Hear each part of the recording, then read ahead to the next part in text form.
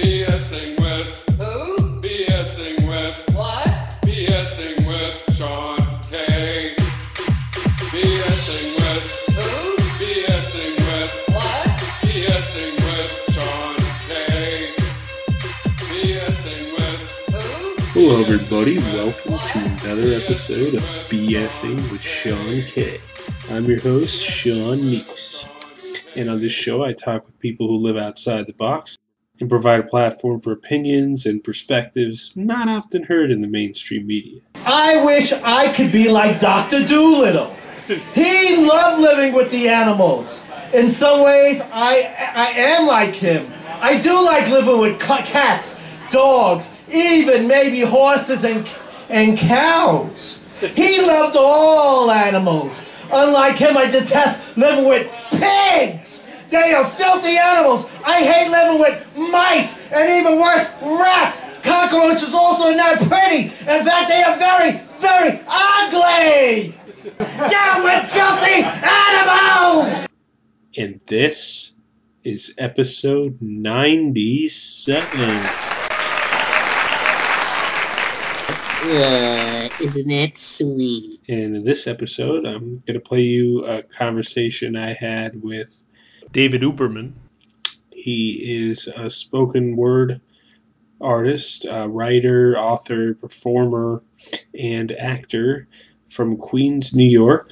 And I met him through this open mic I sometimes go to in New York City called Stark Reality Open Mic, which I wrote a podcast newsletter on, and I interviewed Viviana Duncan, who's a part of Stark Reality, who runs Stark Reality.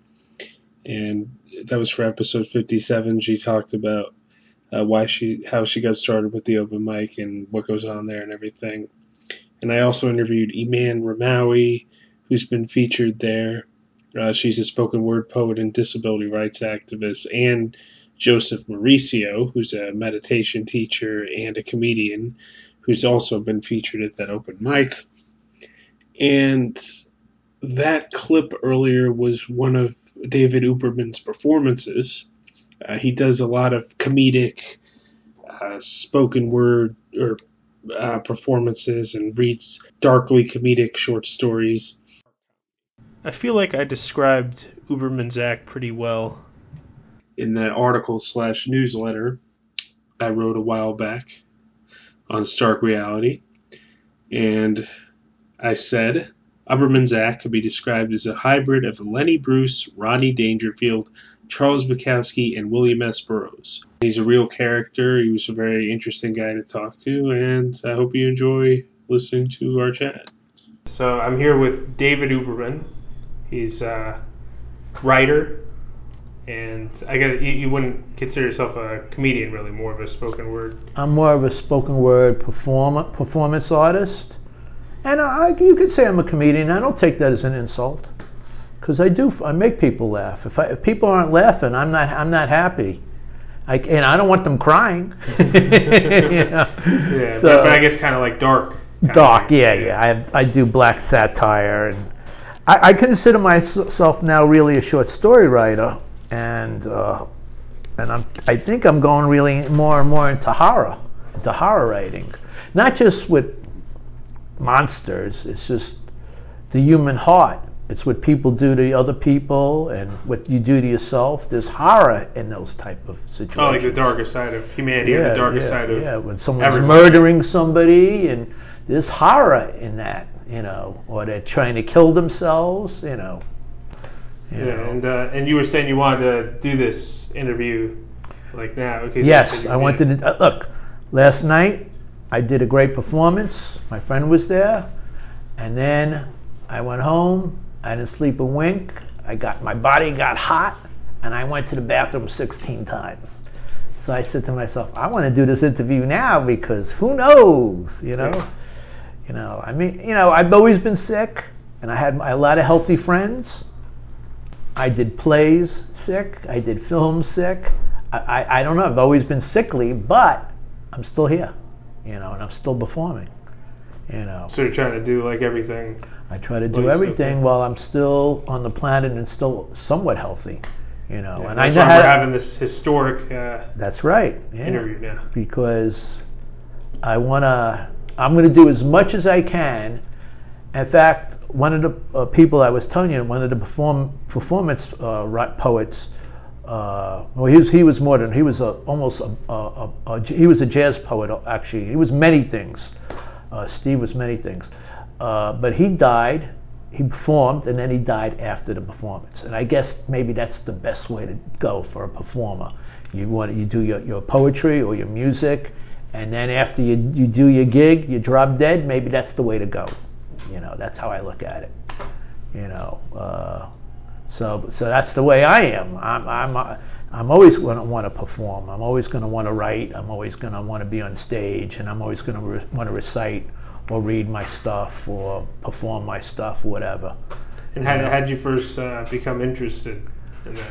Okay, that's a good question. I was interested in my 20s, and I had no idea about how to do any of this stuff. No idea. And I was like an angel dust kid, smoking angel dust in my 20s and doing the worst drugs imaginable, and my brain cells were like destroying the thousands of brain cells every day. And I just sort of like took little steps, and I went to the Nuyorican Cafe downtown, and at this time it was in the 70s or early 80s, and it was all Latino poets, and they were reading in Spanish, and I don't know Spanish, but I watched them, and I watched their emotions, and I said, wow, this is great. They're so emotional, and so much feeling is going into their work and out of them. They're pumping it out, and it's great. It's just so fantastic. And I said, I want to be one of those guys. So now I'm ready seeing what other people are doing. I got to see William Burroughs uptown. He did this reading. I actually taped him with a little cassette. And then I went to some open mics. I went to an open mic. The first open mic was in the West Village.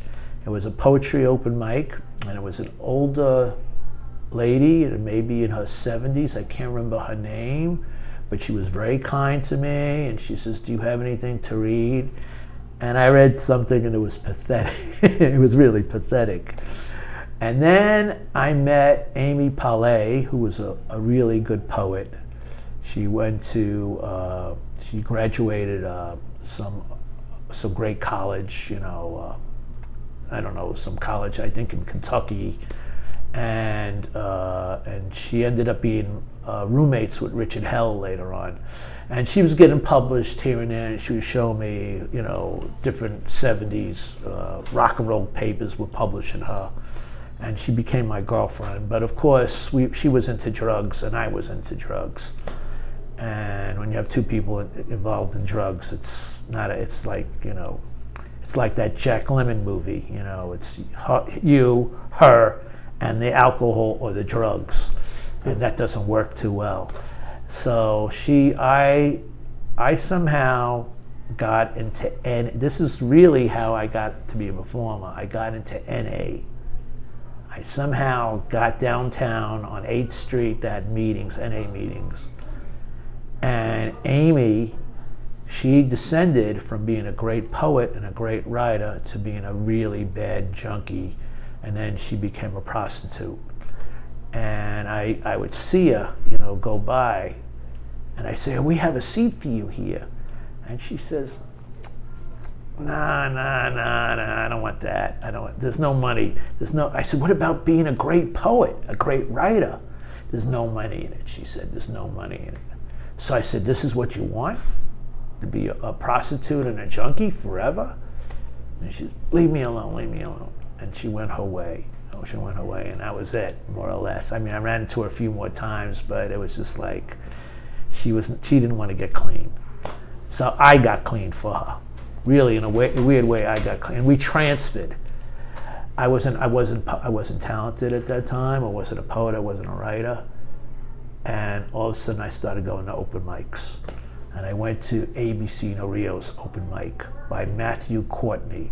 He was this great.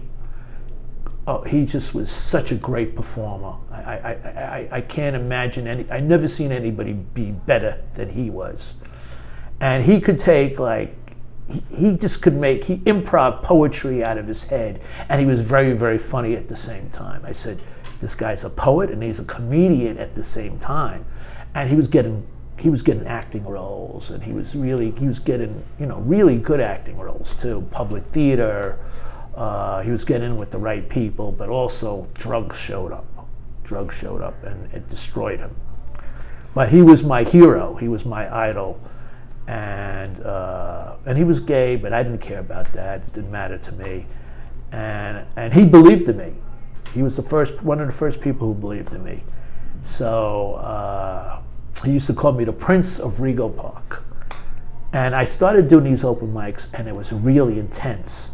There was people like John S. Hall, Maggie Epstein, Michelle Shocks, Roger Manning. I mean, some were musicians and some were, but John S. Hall was a great poet, and he's a musician now too. So it was all at the same It was open mic. It would be a 4-hour open mic, and so like comedians, musicians, and poets. everybody, Yeah. and everybody was trying to top each other, and I would write just for that open mic. I wasn't writing for the page. I knew nothing about writing. I just wanted to be the best one at that open mic.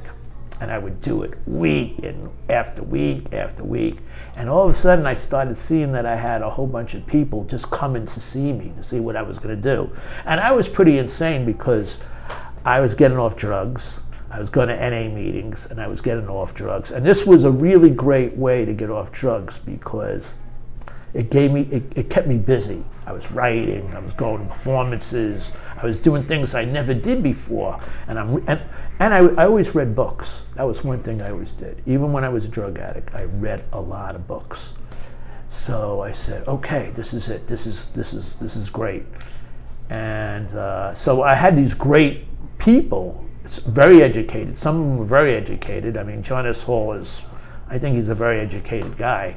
And he has that black humor, and he's very sarcastic in his way of doing things. And I used to have to go on after him. So I was pretty good. I went on after him, and you know how sometimes you go after someone that's really great, but you could hold that audience. Yeah. I was able to do that. And I said, not bad. There's So you something viewed it here. as a challenge. It was a challenge, yeah. And I wasn't wimping out. I was like, I saw I had something. And then I discovered I had this drive. Because to me, talent you could get. But you have to have the drive. You have to be motivated and show up. You have to be ready to fail in front of an audience too. You can't just you're going to be great every week. You got to be ready to fail, because the only way you're going to learn is if failing in front of an audience. And then I took people offered me something. Some people offered me to be in a play, a downtown play, right? So they wanted to give me a huge part because they thought I was a good actor. I had like a comedy type thing, and it was that type of role. The problem was I couldn't, the drugs I was doing was angel dust, methadone, horse tranquilizer, and bad acid. So my brain was kind of mushy, to take on like pages of dialogue and memorize it. The acting was there. It's just the memory work that I had to do. I couldn't do it. I knew I couldn't do it, and they saw I couldn't do it. So they reduced me, and it was fine. I was happy because I knew I couldn't be a quarterback. They wanted me to be a quarterback in that play, and I wanted just a small little part. Give me 5 lines, and they gave me this small part. It was like 5 lines. And after the play, after every night of the play, I would ask people how I did. And one person said to me, and it was a theater critic, he said to me, I really shouldn't say this, but you were the best part of the play. I said, my 5 lines? He said that's saying much for the play. But Why is it? Is just the way you were doing it? And I guess the way I was doing it, because he said he saw that I had this really. I'm good on my feet in front of an audience. I'm good at improv. I'm a very good improv player. I know how to, I capture the audience. I don't know if I'm so good on one-on-one, but if I have an audience, then I try to feel out the audience and see, also fill out the room, because rooms are important. If I have when you used to go to Max's Kansas City, the great thing about punk rock, the old days, is when I saw Debbie Harry, Blondie, or Sid Vicious, it was Max's Kansas City room was small. So was CBGB's, and if you were up close, so everybody had a crowd among each other, and you were almost on top of the musicians at times. I mean, the stage was not that far off, and some people would jump on the stage, and Johnny Thunders would hit the person with the guitar. But the thing is, I needed that crowd, and if I needed it like a thick crowd. Now, if people get too distant, I realize sometimes I don't feel the energy. I can't feel the crowd, so I don't know how I'm doing, and I get kind of like, oh, I don't know if this is good. I don't know if I'm doing my job up here. Because I want to see some emotion out of the crowd, and usually what I want to see is laughter. I'll be honest. I want to see some type of laughing. But now, a lot of my writing now is not for the audience, which is I'm having a conflict with this, because now I'm writing for the page. Because writing short stories is not, you can't read a 20-page or a 15-page short story in front of an audience. And I don't have some people can, but I get bored. I get bored of my own work. Well, I think some of the stuff I saw you perform was like you reading stories, but more like stories about your time in Thailand, and then that one you did was about working at the post office. Oh, yeah. Well, I write about what I know about, and but now I'm stretching a little. I stretch a little more, because now I'm writing about things that I was involved in or I saw. And a good writer, you gotta stretch a little more than it can't just be all about you.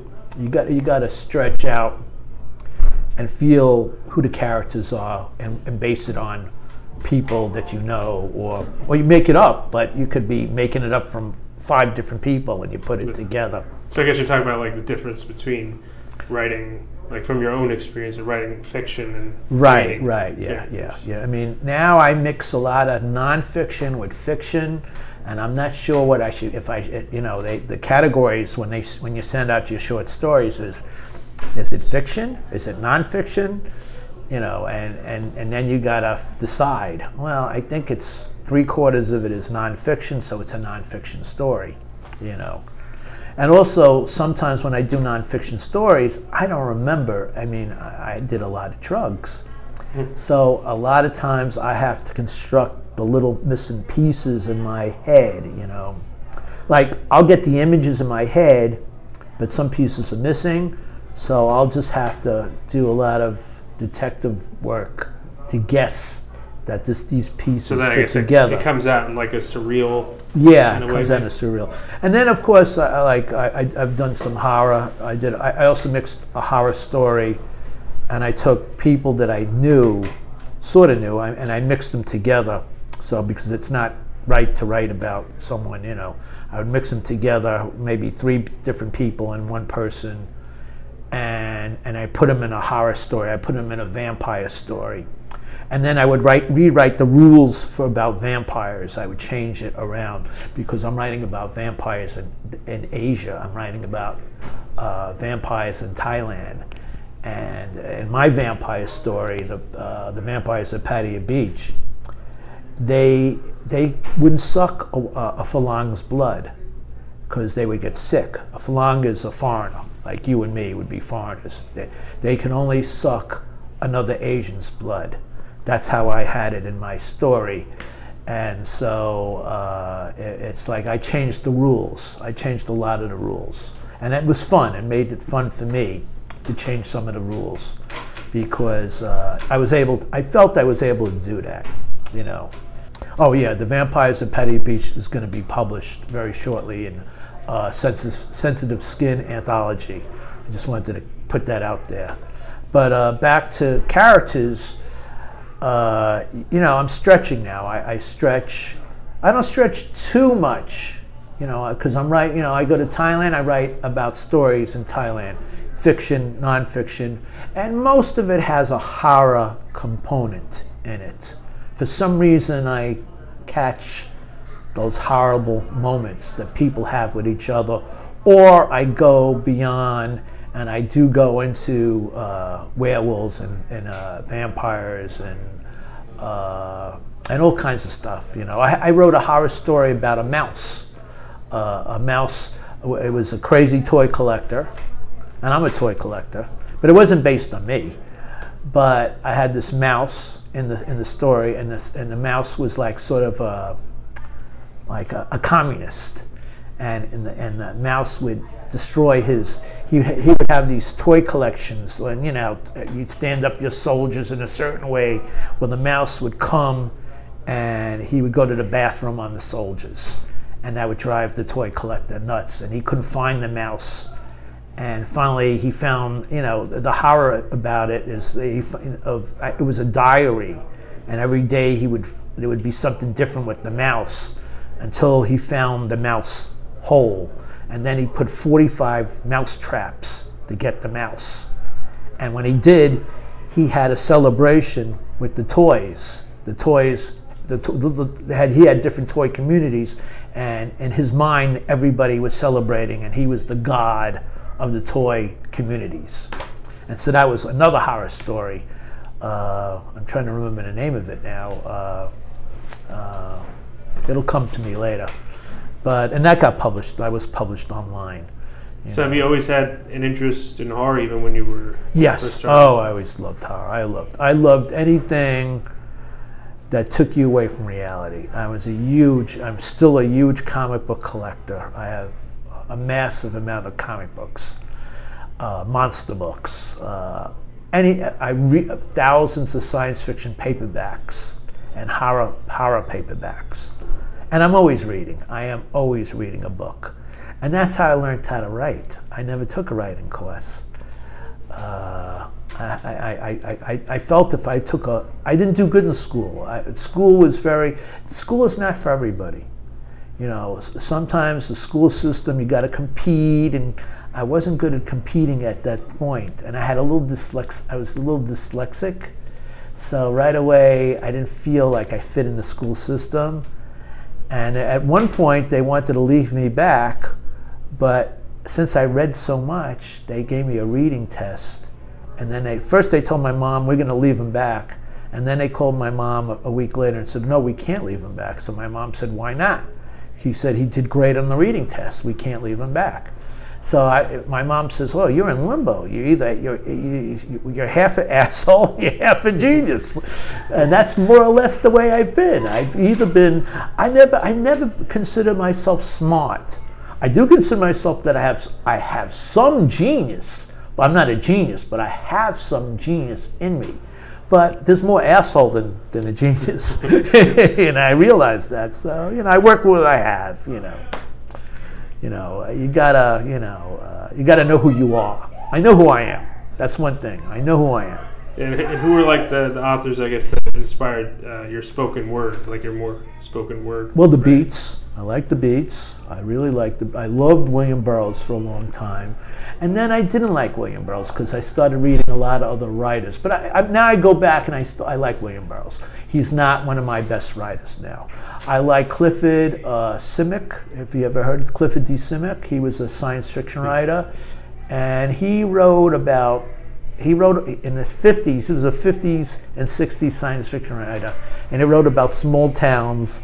And of course the aliens would come to the small towns, and he would have different variations on the small towns. And I loved him. He was great. And I loved Adam Hall. He had this character called Quilla. He came out in the '60s, and I thought he was a lot better writer than Ian Fleming.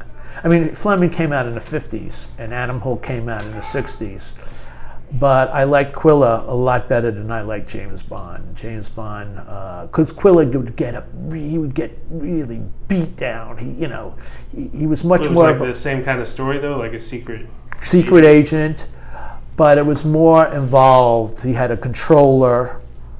It was more where you could see the setup of how he used to have a word like a gopher. He was the gopher that came out of the hole and came into the scene, and he was controlled by a controller, and he had a certain mission. There were certain missions that he had to do, and a lot of times he got really messed up. I'm going to tell you the whole thing to writing. You could write a short story. You could go from A to Z. You put you lay out. You lay out your short story, and you write it up, and it could be a piece of junk. It's all in editing. You edit, you edit, you edit, you edit until you kids. I wrote a short story. I had 4 different editors. My friend Don was one of the editors on that story. He's one of my editors for a lot of my stories. But I had 4. I had him and 3 other people. And then they would write it. They would, edit my story, and then I didn't like it how it was edited, so I would edit again. And I ended up editing the story 35 times. And I would talk in the street, the story. I'd be, I used the same word in 4 sentences later, the same word, because that's a lazy writer. When you use the word vampire more than 4 times in a story, that's being lazy. You got to think of different words for vampire, like blood drinker, or, you got to think of a lot of different. So I was walking in the street, and I had this guy who was going to publish it, and he calls me, and he saw me walking in the street, like not really, I wasn't conscious of people. I'm just walking and thinking about, and I was talking to myself, I'm trying to, because I'm still trying to edit it again 36 times. I was going to do it 30. He says, "It's done. The story is good. That's it. It's over. It's finished.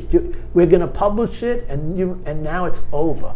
But it's over. It's good. It's excellent. That's it."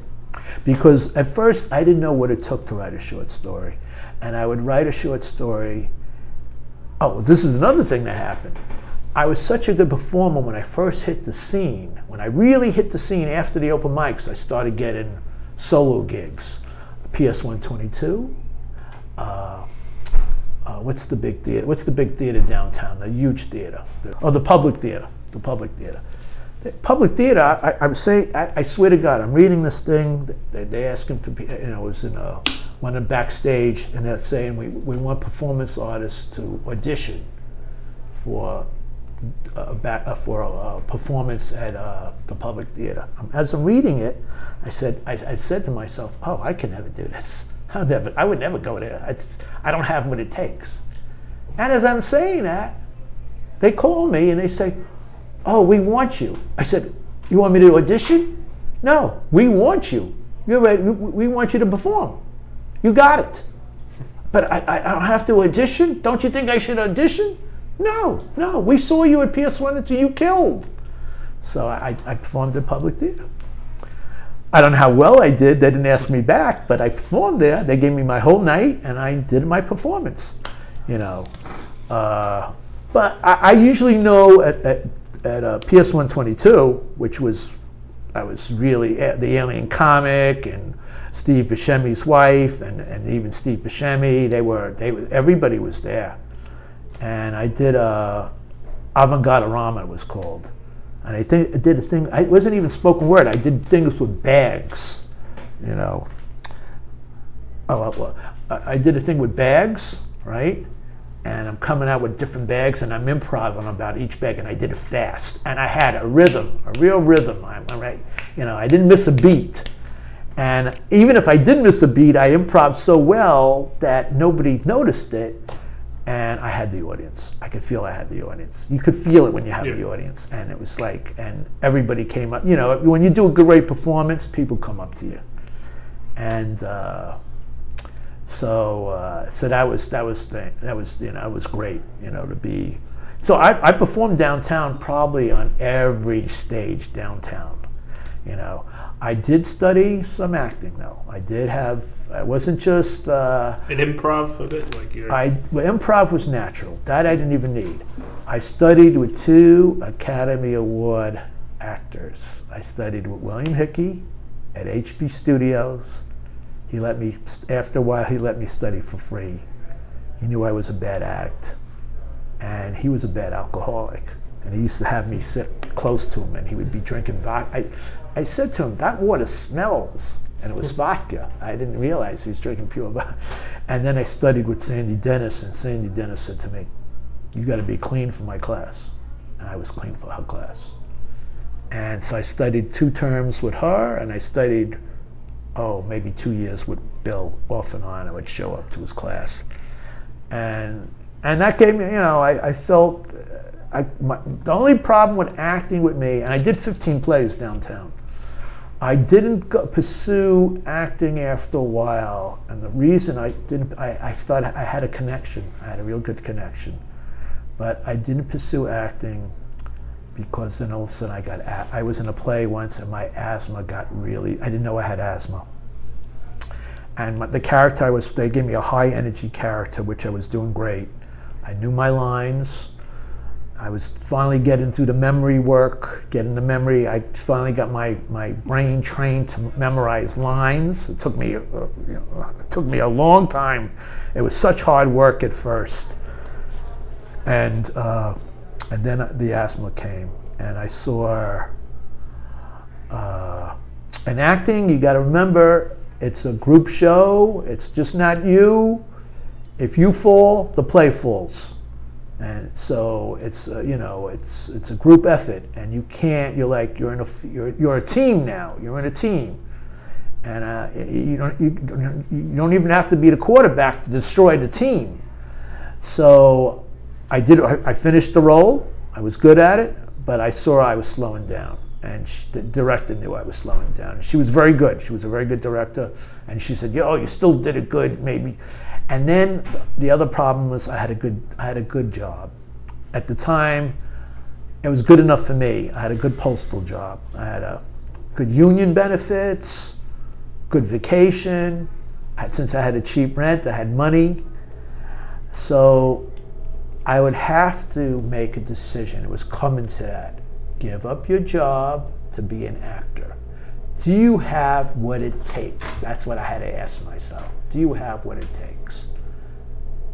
And I felt I had really bad asthma. I mean, I had, at that time when asthma first hit me, I was devastated by it. And I said, no, I don't have what it takes. Not with asthma. And that being,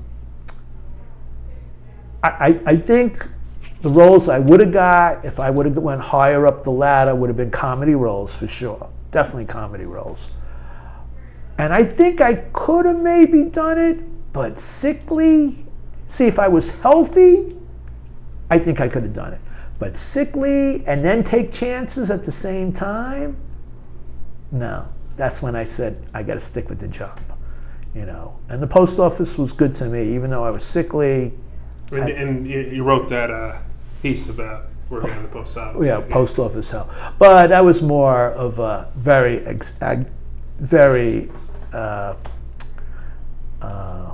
it was more like a takeoff on what was the 70s with the post office, because at that time we were the serial killers, we were the dangerous guys on the street. Now everybody caught up to us. Nobody even thinks about postal workers being violent anymore, because everybody's violent now.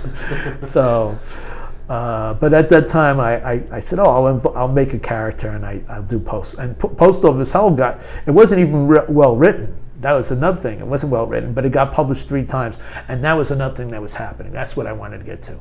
All of a sudden, all the literary magazines said, we want a piece by you. And the problem was I wasn't a good writer, and I didn't know that. So I gave in work to all these literary magazines, and some returned it and said, no, we can't use it.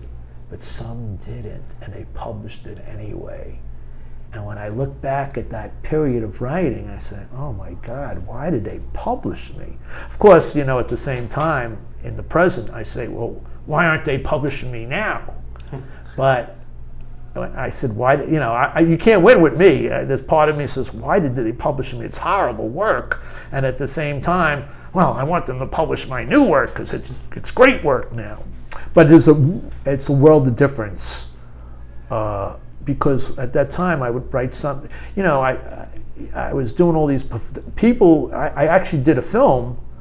I played Trail of Blood. I played this killer. I starred in a movie. And there was all kinds of weird talk about me at one point. But I was a shooting star. I shot right up and I shot right down. That's what really happened. But, there was you could feel something was going on with me, and I didn't know where I was going. Everybody said, oh, he's talented. But nobody knew what to do with me. And I didn't know what to do with myself. And then I started making decisions. I said, you know what? I want to be a short story writer. That's really, and what really inspires me is not the beats. It's the old science fiction writers from the 50s and 60s, especially the short story writers. It was AR, artificial intelligence. That was based on a short story. And Who Goes There? Who Goes There is a short story that The Thing is based on. And there's 4 movies based on a short story. I said, it's amazing. And I read William Gibson. He's the new guy. I just read a fiction book by him. I wasn't that happy with his last piece of work that I read. But, this is who inspires me is writers. And it doesn't have to be beats. I'm not just with the beats anymore. I spread my wings out, and I read everybody. Try to read everybody. People who I think I'm not going to like. I read the classics. I read a lot of the classics now, and so I have a lot. I keep a diary of every book. I write down the title, how many pages, who published it, if hardcover, softcover, and I read 3,000 books. It turned out. And sometimes I'll read them again because when I first read them, I didn't understand it or I didn't pick up on stuff, so I read it again. And it helps me with my writing because now I see what it takes to be a writer. Writing is not easy. It's not meant to be easy, and especially fiction writing. It's not. Oh, you gotta put the background, which I find is boring as hell to put the background. The trees have to look a certain way, and the apartment, you have to describe the apartment that the character is in. That's not easy work, but the real good writers, they know how to do it. And so I make my effort to be, and that's through editing. And sometimes I say to them, and also I give myself time. Some people could write a short story in 2 weeks. I wrote a short story, it took me 2 years once to get an end to it. I couldn't find an ending, the right ending, and I had a stupid ending. I knew it was stupid. And then one day it came. It just came, and I wrote the ending. And 2 weeks later it got published in a book, in an anthology. It was a gay Latino anthology. And I think I was the only white person. I think I was the only straight person in the book. But I didn't care. I was so happy to be published. Every time I get published, and I believe in my story. That story was one of the first stories I believed in. I said, there's talent there. This is the beginning of, because I'm writing for the page. I'm not writing to perform. Before I didn't know the difference. I'm writing to perform. Yeah, I can make anything sound good in front of an audience. But to make it sound good on the page is a totally different experience. So, and it's, somebody finally told me one day, some of the writers said, because I guess they got tired of me sending this work to them and it wasn't up to par, and they were sort of publishing it still, but they started saying, I was starting to become a fading star a little because, performers go up and down. So this was one of my declines. And I said, why don't we have to publish this idiot for anymore? So they finally said to me, it's time that you start writing for the page. And I was a big shock when they said that. And then I realized, yeah, they're right. Because now I read a lot of books. I know what it takes to write a book, or to read great fiction. I know it's, you want to, when you write a short story, you don't want to be, it's like that in performance the right way. You got to give people a roller coaster ride. You can't just be a one-track pony. You can't just be, you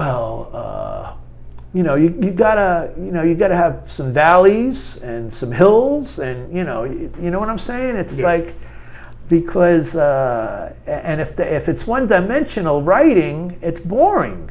And you can see right away, like, oh my God, who are they writing this for? Yeah. You mean like scary all the time, or like? Well, yeah, you gotta have characters. Like Stephen King has a lot of humor. Right. Yeah. Humor's good. Humor's good, or some tragic stuff in the book. You write a story, you could take all that and you put it in the story about the character. And I know a lot of characters. I lived in New York. I was a drug addict of some type. I wasn't a glamorous drug addict. Like the glamorous drug addicts were the heroin addicts. They put the needle in, and I was smoking angels. I was a burnout. I think I'm going to come out with a book. It'll be a unique book about punk rock in the 70s, and I have a title. It's going to be called Burnout, and there's not too many people that could write that book, but I could write it. With fictionalized? Fictionalized and real. And I met so many people downtown. Back then the celebrities were among us. Like I met Elliot Gould and Jennifer O'Neill one day in Central Park in the 70s. And I didn't recognize Elliot Gould because he had a big long beard, and he was having an affair. He was still married to Barbra Streisand, and he was with Jennifer O'Neill. It was marijuana day. And they said, "Kid, come over here." So I go over there. "You want to smoke with us?" I said, yeah, sure. And he had really good pot, and he had like a cigar. What's those Jamaican things they call it? A big, it was a huge joint. And I'm looking at the chick, and I just saw Summer of 42. And I said, I'm looking at him, but I'm looking at her, and I said, this chick, I've seen this chick before. I just saw the movie, Summer of 42, and Jennifer O'Neill was in that movie. So I'm looking at her, and she's looking at me, and Elliot Gould says, yeah, she was in that movie. You just saw it. It just came out, right? Summer of 42. I said, yeah, I just saw it. That's her? And she was like, she was so fucked up. She was like a zombie, and she's going, yeah. She's nodding her head. And Elliot's like, yeah, let's smoke some more weed. Forget about that shit. And then I said, you look familiar too. I said, oh my God. I don't know if he did The Long Goodbye, but he did Little Murders, the movie Little Murders. I said, you're a movie star too. And then I said, oh my. And then I was so stupid. I said, aren't you still married to Barbra Streisand? He says, don't mention that name. Don't mention that name. So, but back then you met a lot of celebrities, or you met legendary people like Johnny Thunders, he'd be on Max's plane, you run into you go to after hour clubs and you run into him, and people, I think celebrities and people of talent were more giving to the public. One of the New York Dolls, Arthur Kane, used to come up to me when I was a kid at Max's and say, how you doing, kid? You all right? Are people treating you good? Maybe I wasn't up to par exactly with the crowd. I didn't dress exactly. I was from Queens, when I was a drug addict from Queens, and it wasn't. I wasn't into the heroin right away. I was into Queens drugs, angel dust. And he was really cool. Arthur Kane was very cool, and he was really, he used to talk. He was the only rock star who would talk to me, And then later on, Billy Raff from the Heartbreakers, the original, that's the band that started punk rock. He would tell me, oh, you got to go see Wilson Pickett. He's playing at the Palladium. So I would go see Wilson Pickett because of Billy Raff. He was the bass player for the Heartbreakers. I mean, and I met Duran Duran. So I hang out with the guys from Duran, and they were really good-looking guys. And we were in some, not Danceteria. I think we were in another club like Danceteria. And so Duran Duran says to me, "Oh, do you know where Max's Kansas City is?" because we were a few blocks away actually. We want to see Johnny Thunders, the heroin punk rock guitar player. I said, oh yeah, I can take you there. Oh yeah. And they said, oh, because you're going to help us, here's some pink cocaine. And they gave me all this cocaine. I was like, oh shit, this is great. And now I'm with Duran Duran, and I was like, I don't know how, I think I looked like Ratso Rizzo back then, and I had these really good-looking English guys with these gorgeous women with them, and we all went to Max's, and people from Max's that know me said, oh man, you must have scored, you scored. They knew I scored because they would give me all these drugs and money, and I said, oh man, this is great. But back then things like that happened. Now I don't. Celebrities now are very separate from the people. They're scared of the people. I guess maybe Andy Warhol rubbed off on that because Andy got killed. He really almost in a way got killed by that woman because she shot him, and then I think a few years later, I'm not sure 100%, but my theory is though when that bullet entered him, it gave him some damage, and it caught up to him later on. I could be wrong about that. So after that, the celebrities, I'm a celebrity. We don't deal with you no more. Because back in the 70s and 80s, everybody was very accessible. I guess I was also young. Madonna, I saw Madonna in Danceteria. She comes up to me. I had a big afro. I had a little mustache, and I had a tan. I had this brown tweed jacket. I looked like a jazz musician, and I looked Latin, believe it or not.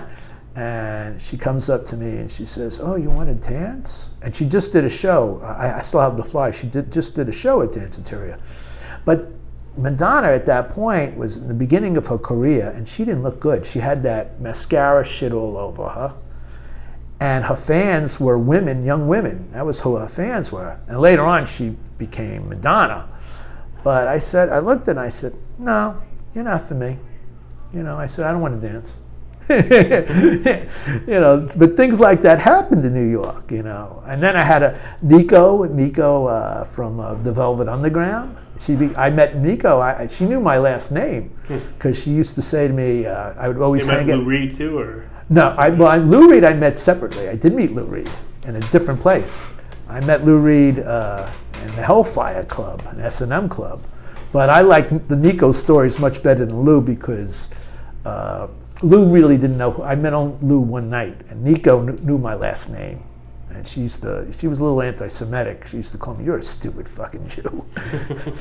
But one time I'm hanging out with her, and she's with a young guy, and I said, "Oh," I went, "Nico, yes." And when I knew Nico, she wasn't gorgeous at all. She was dumpy, heavy, yellow. Her teeth were, I think teeth were missing already, and yellow. But I knew she was somebody. I knew because I saw her in the movie La Dolce Vita, before I met her or introduced to her. I don't know how I met her. But one night I come in, she was playing with John Cale at Max's, and I wanted to record her. And I knew her, she knew who I was because she was a drug addict and I was a drug addict. So somehow she knew my name. She always asked me, "Who's carrying Huberman? Who's carrying?" She had that German voice. "Who's carrying Huberman?" I can't do that Nico's voice, but because she's so unique. So one day I had a cassette and I wanted to record her and John Cale. She says, "Okay, Huberman, you could do it. I can't do her name. You could do it," she told me. "Don't let John Cale know. I know that." So after I recorded it, because you could boot it. If you have a cassette, you can boot it now. Now I could boot that and make records out of it. So she says to me, "Okay, Huberman, you're gonna make a lot of money now with it?" I said, "No, that's my personal collection." She said, "You're a fucking stupid Jew." So so that's what New York was full of. I have a million celebrity stories that I met. Holly Woodlawn, Andy Warhol, and Iggy Pop. I met them all. So I was connected. It was very easy to be connected. I guess you were young. I was at the right place, and people mixed much more. It was much more of a mixture. Hip hop was starting out, and on the third floor of Danceteria was hip hop. On the second floor was rock and roll, and on the first floor, or something like that, was the art scene. All the artists were sprouting, were sprouting around. So it was a very, you could mix and bullshit. And some people bullshit their way into, if they were talented enough, they could get into roles or positions where they didn't need to go to acting school or to even audition. They got the role because either they had the talent or they had the sex appeal or something where that person gave them the thing, So I saw how things worked in certain ways, it was the 70s and 80s was, for me, was a great time, but I almost died. Everybody was doing dope back then. The Lower East Side was full of, we were a bunch of junkies. Bunch of junkies and deviants. I guess any final thoughts or things you want to wrap up with? I'm glad I'm here. I'm glad you gave me this opportunity because you just, I guess I started out that way about, this like Steve Delachinsky, Steve Cannon, they just passed away. My friend J.D. Rage, she was also a poet and writer. She passed away a year ago. One of the people who started this group, the Unbearable Writers, he passed away. I can't remember his name, but he was a really good writer too. You just feel, when you're 63, you just feel like, that's why I want this interview, because the last time I was in Thailand, I almost died. So when you almost die, and then you see all these people dying around you, and I had many best friends, many that were much healthier than me, much healthier, and they passed away. They died young. And maybe sometimes they got clean, they did the right thing for 10 years, and all of a sudden they got AIDS and they died, or they had a heart attack. Things catch up to you from the old lifestyle sometimes. So I just wanted to get this interview done because, hey, tomorrow I might not be here. That's how. Yeah, I look we've been at it. talking about doing it for a while. For a while, yeah. And I at first, half the time I didn't make the thing with you was either I was busy doing gigs, doing my readings or performance, and the other half the time I was sick, or I was running to Thailand. So that's the reason we didn't get together. But now I'm really glad that I even though I had no sleep in me today, I said I'm going to do this interview because I hope everything works for you. I hope I was entertaining. Yeah. Okay. Yeah. Good. All right, so that was the episode. I hope you enjoyed it, and It was good talking to Mr. Uberman. I mean, I took it as a huge compliment that he thought, he didn't have, with his health and everything, he didn't know how much time he had. And one of the things he thought of was doing my podcast. I just thought that was pretty neat that out of all the things to put on your bucket list, being on my podcast was one of the important things to him. So that was pretty cool, and I'm glad we did get it done. And it was also really cool hearing about New York in the 70s and 80s. I was born in '89, and I love New York. I grew up in New Jersey, but I've always been lived pretty close to New York, so, and I've always gone there pretty frequently. And it was just, I love it now, but it sounds like it was just, a very different world back then. My parents actually met in New York, and I've heard some stories from them about how New York was like in the 70s and 80s too. It's just amazing how much it's changed. And it's neat how he's going from more performance writing to writing for the page, as he describes it. I look forward to checking out his future work and everything. Anyway, if you want to keep updated with future episodes of BSing with Sean K, I'm on Spotify and iTunes. Also, go to bsingwithseank.blogspot.com, or there's the podcast section of my main website, SeanEast.com. And yeah, I'll catch you on the next episode. BSing with Who? BSing with What? BSing